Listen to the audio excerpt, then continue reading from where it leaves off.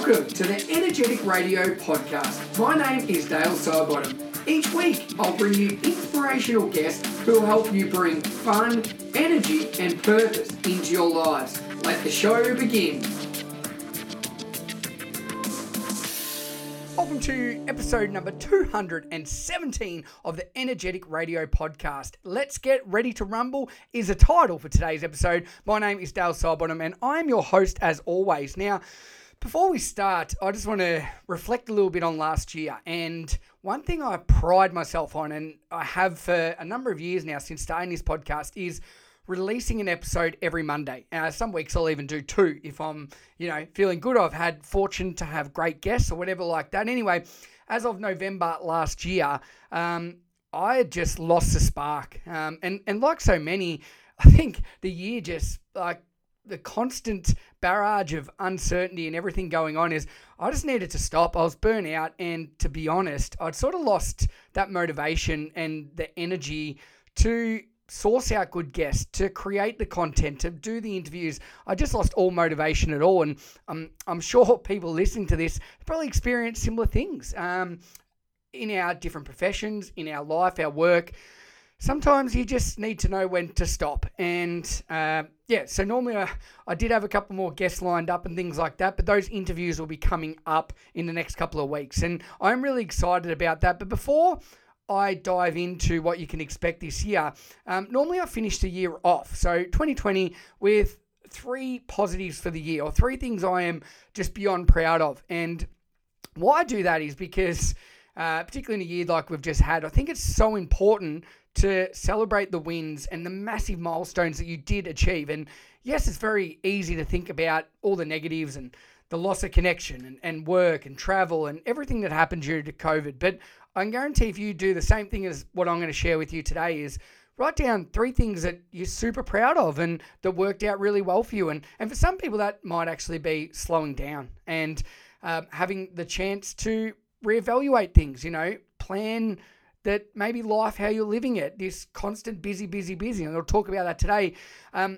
isn't something that's sustainable, and that now that you've been able to sit still and take that time during, the lockdowns and everything we've experienced in 2020 that you want to change. So for me, last year, I was able to tick off 2 massive bucket list items. And in my office, I've got a piece of paper written down, and there's about 6 on there still of things that I want to achieve in my life. And these are things that I want to tick off. And the first one was do a TED Talk. And again, I've spoken about this a number of times. I won't go into too much, but something that really scared me, but something I'm really proud of as well. And if you haven't watched my TED Talk, just go into YouTube and type in Dale Sidebottom TED Talk. It goes for about 15 minutes, and it might brighten up your day. And do you know what you could do? And if you haven't left a 5-star review for this podcast, you could leave one of those on iTunes. But you could also share my TED Talk, because I think the message in it is something that people can really adapt to their lives in 2021. And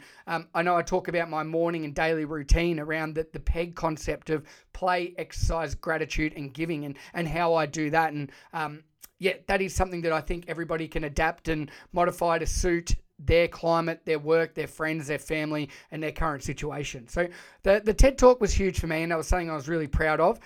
The second thing that I was able to achieve is halfway through last year, I was able to secure a global book publishing deal with Wiley Publishing House, and that's something I've been working on for 2.5 years now. And to be honest, it was something that I didn't know was actually ever going to come about.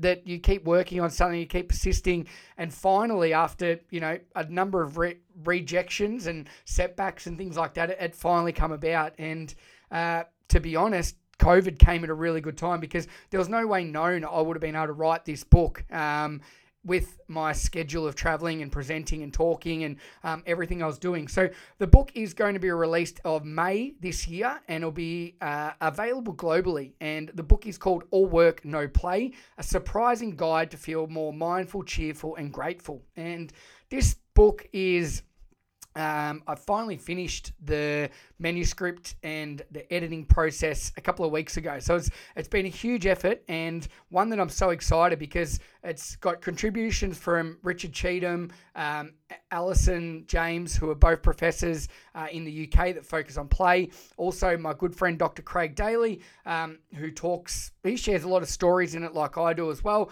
But I think the best thing about this book is that it's very relatable. And my story, and I'm just an average Joe, grew up in the country, and you'll be able to relate to the stories in the book. And not only that, it's got my stories, but then with the professors and the doctors, they actually back up what I talk about with scientific evidence and research and everything like that. So that will be out in May. I'll let you know more about that when that comes out. But to actually get this book published and have people believe in my vision, my story, and the work I do was something I'm extremely proud of. And the last one on the list that has changed my life and my wife's, Bree, forever in such a beautiful way was on the 10th of December at 11:24 a.m.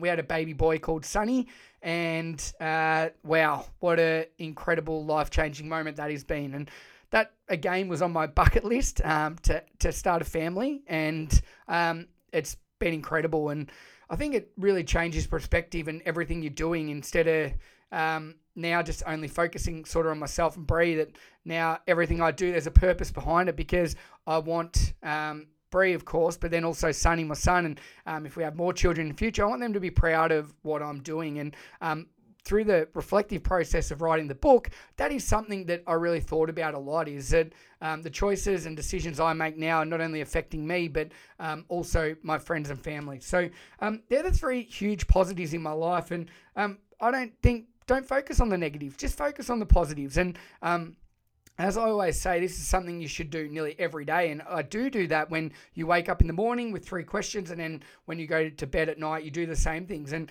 each day is like a year reflection, but a day reflection, because each day is an opportunity to grow. So while I say that I've never, and I'm going to be quite vulnerable here, and like I said with the podcast last year, I just needed to stop. I was burnt out, and I just wasn't really enjoying a lot of things that I was doing. And the reason is anxiety. I've never felt anxiety like I have, and I still am to a degree.